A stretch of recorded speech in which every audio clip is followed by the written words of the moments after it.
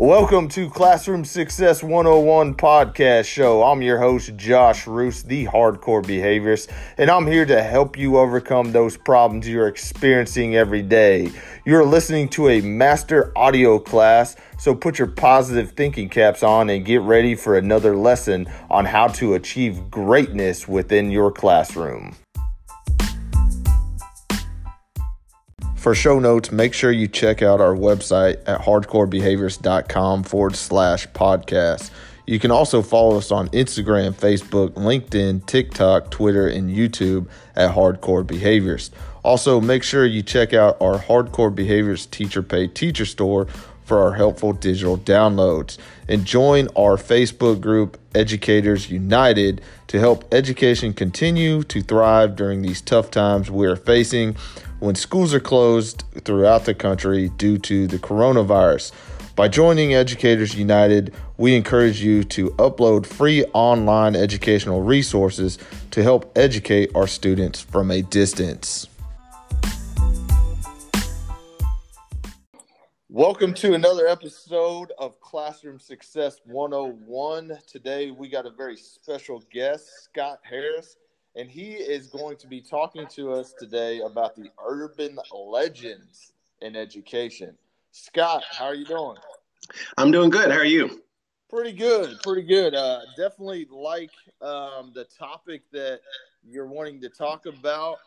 Go ahead and introduce yourself to the audience and give us a little background of, where you're at in education and what your backstory is. My name is Scott Harris. I've been teaching for 29 years. I am currently teaching philosophy, AP psychology, and AP macroeconomics, but I have also taught U.S. and world history, a course called Theory of Knowledge, which is basically an epistemology course, the branch of philosophy that deals with how we know what we know, truth and validity claims, things like that. And many moons ago, I also coached swimming and water polo. Awesome. I used to coach as well. So, that whole coaching world is a totally different world, and it's a lot of fun for all you coaches out there. I'm those kids are grateful for what you do for them. But today you're talking about urban legends in education. What is that all about? When we're talking about urban legends, that really is an eye-catching statement there. So what are some things that you're talking about when you're talking urban legends? Well, if you stay in teaching long enough, you will certainly get trained on these things, and they turn out to not be true. So there's a lot of things people think, a lot of pop psychology, that we only use 10% of our brain. And if you ask kids about this or parents, they're, oh, yeah, I've heard that. It's, of course, not true. We know this from doing brain scans, fMRIs, and such, and can see that the entire brain is active when we think and do things. But I ask kids, why do you think that urban legend is so popular? And, of course, they say, well, because then we have all this untapped potential. And that's an appealing idea to anybody, that I really could be a genius or smarter. I'm just not using my whole brain. Yeah, I've heard that too. It's like, you start questioning, it's like, people tell you're only using like 5% of your brain. You're like, well, I use the other 95% of it. Yeah. And back in the 90s, we got a lot of training on left brain, right brain. And cognitive psychologists don't even like the term left brain, right brain, because the two hemispheres are connected by an arched bridge of nerves called the corpus callosum. So they're in constant communication with each other. And even when you are doing something like art, which we think of as a right hemisphere activity, your left hemisphere is still engaged. So yeah. I've heard art teachers say, in my class, we're going to unlock the right hemisphere as if it's been shut down all day long. And they say, we're going to, address the other half of the brain that your other classes neglect. And it's just not true. Yeah. So what are things that you think teachers need to start, saying when it comes to those type of things that they're telling their kids? What they say, what? Well, what are some things that you think start that basically need to kind of change when it comes to that type of stuff in the education world? Well, one is to start doing your own research. And there's kind of two trends in education. One is what I call the education industry. And these are the people that, sell you the programs and they come and do the training. And sometimes they're very good and supported with empirical research, but sometimes they're not. Yeah. Back in the 90s, we got a lot of that left brain, right brain training, and they were showing data like most teachers are left brain, but most students today are right brain. And so we're not teaching the way that they learn. And I remember sitting there thinking, you're telling me there's been this evolutionary change in one generation, right? And all of a sudden everybody's right brained and not left brained. And again, when you look at what cognitive psychologists say, they don't really believe in this, hemisphere dominance. Yeah.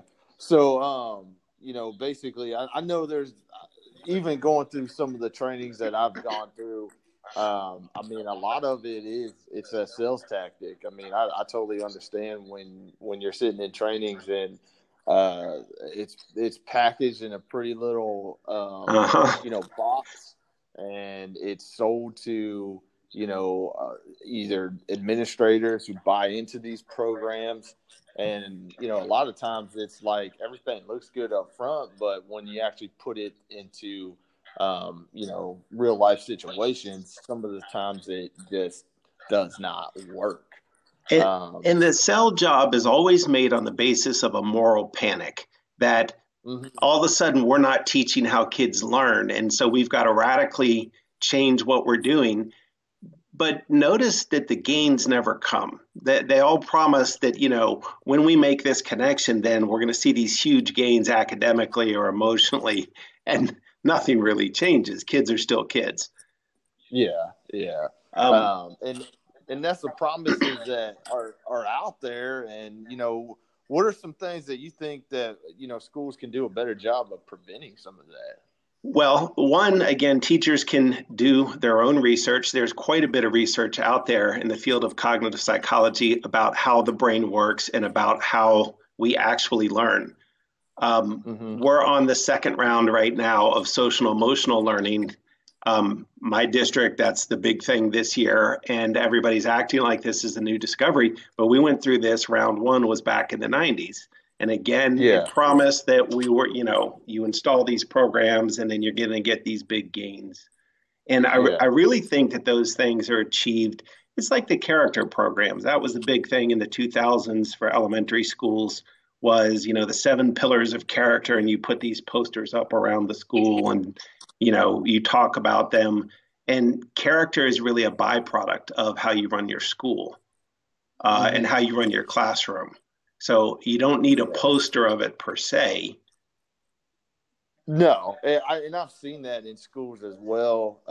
And it's not the character one, but there's a lot of leadership programs out there that it's like they put their poster up, they provide some kind of book, and all of a sudden we all think that these kids are going to be leaders, and it's like we still don't see the results that we're looking for within those programs. And I think a lot of it is like, I think part of it is to kind of brag about, hey, look at us, we're a leader school, or we're a character school. Come look at how great our school is. But in reality, go work in that school and you don't see it, Yeah. Now, again, I think it's a byproduct of how the school is run. And it's not just a lot of the research on character and leadership in schools. It's almost if you have a program, you're not doing it right. In other words, it shouldn't really be identifiable that, this is what we do to build character. It's a network Yeah. effect of the way the administration takes the rules seriously, the expectations that teachers have, et cetera. So it's a lot more complex, but of course you can't sell that as a 4-hour in-service. No, and that's why it's like, there's one program. I mean, it's PBIS, and it's really not. There's nothing to be sold on it. That they're not. I mean, it's a. I guess let's take that back. There is a buy-in to be sold of what the theories are, and things that you need to do as a school, but there's not a pretty little package. It doesn't. Nobody's up there selling this to the schools of, here's a poster. I mean, this is all things that they have to do to create this stuff. Right. And I think it goes into some of these programs over the years that I've seen that it's, I've been in some trainings with actual professors in them, and they question, especially on some of the data collection pieces, is like, why are you taking data like that? I mean, there's a better way to do it. So I think schools, they need to be really precise on what they're actually buying into. Yeah, and they ought to ask for the research. They should want to see the research. We have had good training where it was research based and so on, but learning styles, we were sold that for a long time, that some kids learn better, they're visual learners or auditory learners, etc. Again, we use all parts of the brain, so we all learn visually, we all learn auditorily, but there is literally no research supporting learning styles. And it's kind of the running joke for AP psychology teachers nationwide on the Facebook page, is that we all get asked by our schools to teach a seminar on learning styles, and we all say the same thing. I'll teach it only if I can teach that it's a myth. And it really stemmed from one study that was very badly done, and it really just kind of took on a life of its own. And kids even getting to the point where they say, well, I can't learn that way, I'm a visual learner. And I still think that, I mean, it's still like, that's big still within the classroom, is like, how are you differentiating your different learning styles? And it's like, well, I mean, so you're saying this is a big myth within the research-based world. So and in fact, they've done studies in which they presented and tested people in their claimed preferred style, and people's preferred style they tend to do slightly worse than so it's not what the kid wants per se, it's what's the best way to deliver that particular lesson. And so obviously that's going to lend itself. And, as you said, the differentiation, you have 34 kids in a class, you're supposed to differentiate for all of them. And, some kid says, well, I'm a kinesthetic learner, and I'm trying to teach you the Meat Inspection Act of 1906 in U.S. history. Well, I don't know how to do that, Yeah, I mean, that totally makes sense. There's so many kids within the classroom. It's like, you're basically trying to make this lesson differentiate from all the learning styles. I mean, one thing that it's like, you go into college and they're not teaching to everybody's learning style. I mean, it's, there's nor is your boss. Yeah, exactly. I mean, it's like, well, that's the thing. It's like on the job training, or you're expected to do this within the job. Well, it's going to be a different learning style, but I mean, that totally makes sense. So what are some things that you can tell the teachers that, in your what you're thinking, or what the research out there states, to, make that change? Well, one thing they can do, there's a great website called learningscientists.org. Okay. And they have and there's even little handouts you can print from their website.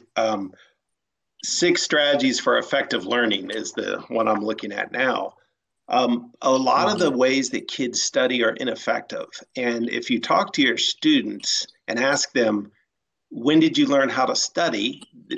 They don't know, right? And we've never really Yeah. taught it as a specific behavior. So, for instance, college students, when asked, stated rereading their notes and highlighting are their two most preferred methods of study.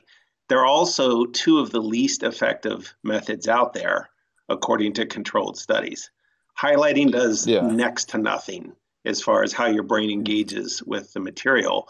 And rereading your notes is popular because it feels good. What Yeah. you're doing is you're recognizing that you've seen that before, and that feels good, and you feel like you know it. So these kids do a lot of rereading the notes, and then they go in and they don't score well. Um, One of the Hmm. most effective things is called retrieval practice, and that's what we do when we do flashcards. And they don't like studying this way because they say, I feel dumb when I don't know these flashcards. That's the point. Yeah. That you have Yeah. to Yeah. drag it up from memory and you only remembered part of it the first time and so on. That's what's actually building the memory hooks to make it work. Hmm. Yeah. I mean, that's the thing. When I went through school, nobody ever taught us any kind of study skills. I don't even think study skills are being taught now. I mean, it's one of those things that they'll tell these kids where they have a quiz or a test Friday, but I don't think anybody's really teaching studying skills that I know of that I know working in the districts that I've been in, I have not seen. But when you're talking about studying note cards, I mean that's all I did in college. I mean that's how I studied. So And I if mean, you look at a college classroom, you will see every student on a computer. And this is not good, mhm. setting aside the obvious distractions of the internet. But students Yeah, who take notes typing on a computer score less well on both the conceptual things and on the details than students who take notes by yeah, hand. yeah. And And I'm going to totally agree with that because I know I don't like I do some I go to like some seminars and growth mindset stuff outside of right, school for my my own personal development, and they talk about that all the time. You need to be writing notes. You need to you write this stuff down. It's not type it out. It's write it down. yeah, there's quite a So few studies on this now, and a lot of college professors are starting to ban laptops from the classroom for that reason. So it's the synthesizing and the integrating that you have to do when you take notes by hand that's forming the memory hooks. When you type, yeah. you can pretty much keep up with what the person is saying, and your brain actually works less hard. So it's that you Hmm. can't keep up when writing by hand that forces you to think about it and synthesize. Yeah, yeah. Now that makes total sense. I like where that's coming from. I mean, I definitely, it's something that I think, schools are not really doing out there. They're not doing a good job of doing those things. I know the district that I'm currently in, everybody at the high school level has a laptop. Um, and, I don't really know how much learning actually goes on with that stuff. I Right. mean, I think it's No, these kids nowadays are in a world where they can just Google or YouTube something, and it's there. They're not really having to memorize or actually know it. and that was another moral panic back in the 90s. I remember, we were hearing that kids in Japan were using computers in kindergarten, and of course ours weren't. And what were we going to do, and how were they going to catch up in a tech world? Um, and Yeah, the phrase that all administrators love to use, using technology in the delivery of instruction, as if it's some yeah, magic thing that if it happens with a plug, then it's going to be better. And again, the research doesn't yeah, hold. yeah, yeah. No, that's definitely some interesting facts there. It's one of those things that I think teachers are always constantly struggling. I mean, it seems like there's something new that comes out all the time. Well, your kid, the reason why your kids ain't learning is because you're not teaching like this or you're not teaching like that, and we're starting to move away from actual ways that, in my opinion, I feel like those are, if you're saying the research out there, I mean, what you're stating to me is all the ways that I've been taught to study, and that's how I learned, and I still learn that way, you know. And I don't, I've always hated typing notes on the computer. Mm-hmm. Everything to me is, I feel like if I write it out, you know, I catch on more, and you know, uh, it's one of those things. What's your thoughts on some of this note taking assistance out there that you know, they have kids do a lot of note taking assistance where we type out everything and they just kind of fill in the Yeah, it's gaps. bad. There's again now, if someone has a cognitive disability and they're getting note-taking assistance for that, that's understandable. But they have Yeah. done even lecture outlines. Students who were given those compared to students who are not, and then post-tested on who remembered more. Um, Yeah. it really is allowing their brain to do less work, and it's the work of thinking, synthesizing, and so on that makes it stick. Yeah. And you know, those are some awesome points that you're making today. What else are you looking at, that some things that you feel are totally different than what the research Well, states? um, one thing just to finish on with teaching students to study is so many of them study for the test only the night before, and Yeah. this is not a perfect analogy, but it's good enough that a sponge will absorb water, and then once it's wet, it's not going to absorb anymore. And so the brain is a bit like that, in that studying for 4 hours for one test, you're really not going to gain past that first probably 2 hours. What's better, of course, is to spread that studying out over time. So what I tell them is study less more often, right? That makes total Yeah. sense. I And mean, now we're that's doing that retrieval it's practice again because we're dragging it back up from memory, right? Given some time to go by. Also, something called interleaving, which is mixing up your topics. Most of us study, we do all the history first, then we do the math homework and so on. And you actually get bigger gains when you switch between subjects. So, yeah, which really. that blew my mind because I'd never really heard of that. And who would think to study that way? But yeah, read your history Yeah. chapter, then do a math worksheet, then and so switching up more often gets more gains long term. That makes total sense. I mean, it's so it also gives you kind of a break from the other It one, and does. you know, you can focus on the next one.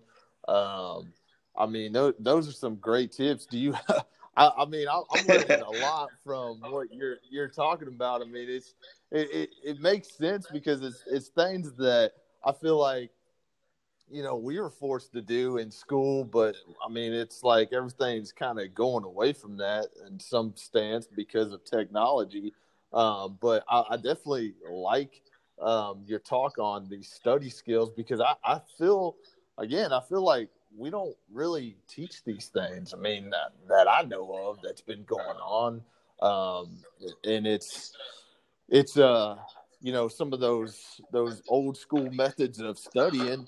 um you know, I think kids, you know, you start pulling out note cards, it's like, well, I mean, that's how we Right. studied, you And know. I I teach mean, mine to take Cornell notes. And Cornell notes, you can buy the paper, it has a line about a third of the way over. And so you write names and terms, et cetera, and then definitions and explanations to the right of it.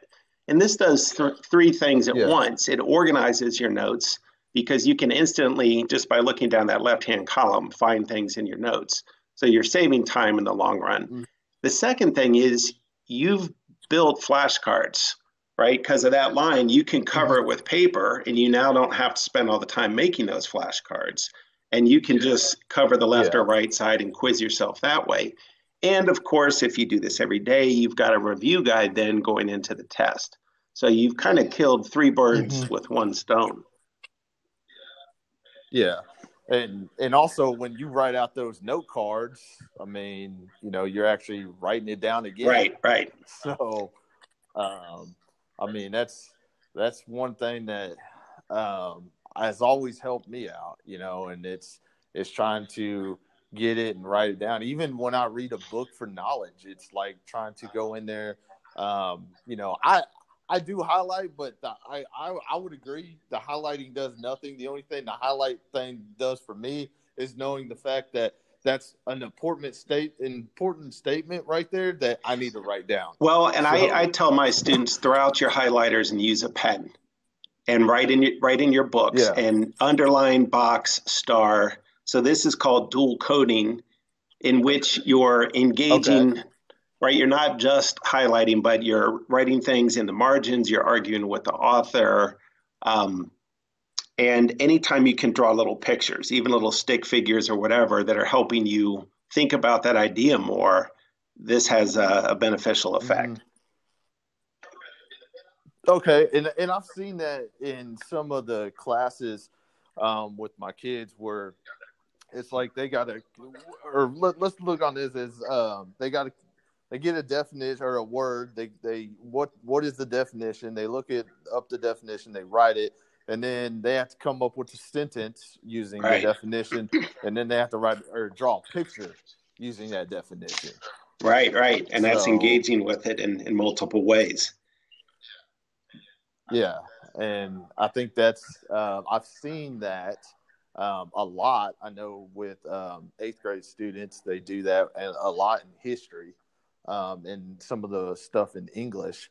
But I mean, again, it's because I know I had, like, for me, I have to make sure one student is, making sure that they're doing everything and he's getting his work completed and things like that. He has like study hall with me. But again, there's no method that I've ever been taught to teach these kids how to study. And again, I don't think teachers are really teaching their kids how to. No, we've just all done what we've been, we weren't taught either. You just kind of stumble into what works. But again, there's a whole body of research out there on what does work. Another idea we were sold back in the 2000s was multiple intelligences. And this was developed by Howard Gardner, who's at Harvard University. But he's in the education department, not the psychology department. And the knock on his work is that it's not, empirically valid. And so multiple intelligence is the idea that schools have too often focused on the verbal and the math, right? That if you're good at those two things, then that's what makes a good student. And I think that's a fair enough criticism. But then he lays out all of these other intelligences, as he calls them: musical intelligence, logical intelligence, and so on. And teachers really love this theory because kind of now, right, we know you're smart. We just have to find one of these things that you're good at. And that's not really what an intelligence is. Those are more talents. But again, so we've wasted, whether it's multiple intelligences or learning styles, we waste a tremendous amount of time and money on things that are softly supported at best. Yeah, I agree. I mean, it's like we're always trying to find some new way or new method of doing something, and it's like if we're not doing the new, then we're outdated. So, but I definitely appreciate you coming on and talking about the study methods. Is there any other things out there that teachers need to know about how to teach their kids how to study that you haven't taught? Well, that learningscientist.org is a great starting place. And then there's also good stuff on YouTube. Trying to think of that professor's name, but he kind of reviews all of the research in psychology about how the brain works in regards to studying. So if you just look around on YouTube a little bit, it's not hard to come up with. Gotcha. No, I mean, these are some great tips that you've helped me understand a lot better that I know I can bring to my students and go from there, because it is. I mean, again, I don't know. I mean, I could be wrong, but I just know, I feel like we just don't talk a whole lot about how to study. You know, they assign tests, but it's like you ask a kid, how do you study? And probably 90% of them are going to be like, I don't know. And You I know, think so we, at most I mean, high schools, there's just too many assignments.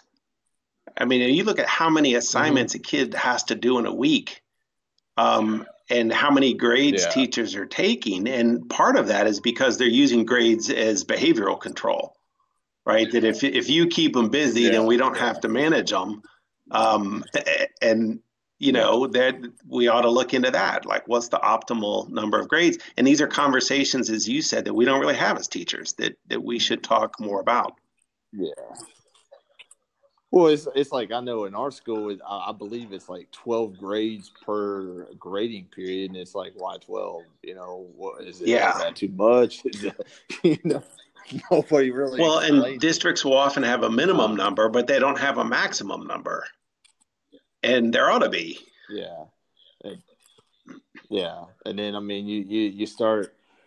Some grades are not as strong as the others. I mean, it's like, okay, well, now what do we? I mean, now what we're saying is, in my opinion, what we're saying is, well, this doesn't count as much as a test score. And it's like, well, real life is that. I mean, you got to do things in real life And they 100%. yeah, You they know, start the kids like, will start gaming the system in that they know that they yeah, have 34 grades in a class, and so they can blow off a couple because it's not going to do much damage.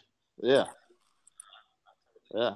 I totally agree with that. I mean, it's just kids are smart. They start looking at playing the system, and you know, I think this is definitely an area that I feel like we need to start looking at more closely and trying to put a better plan of what we're going to do to be able to, you know, teach these kids the study skills and, you know, what they need to be doing to get those grades. So, uh, Scott, I really appreciate you coming on today and talking to us about learning styles and, you know, My study pleasure. skills.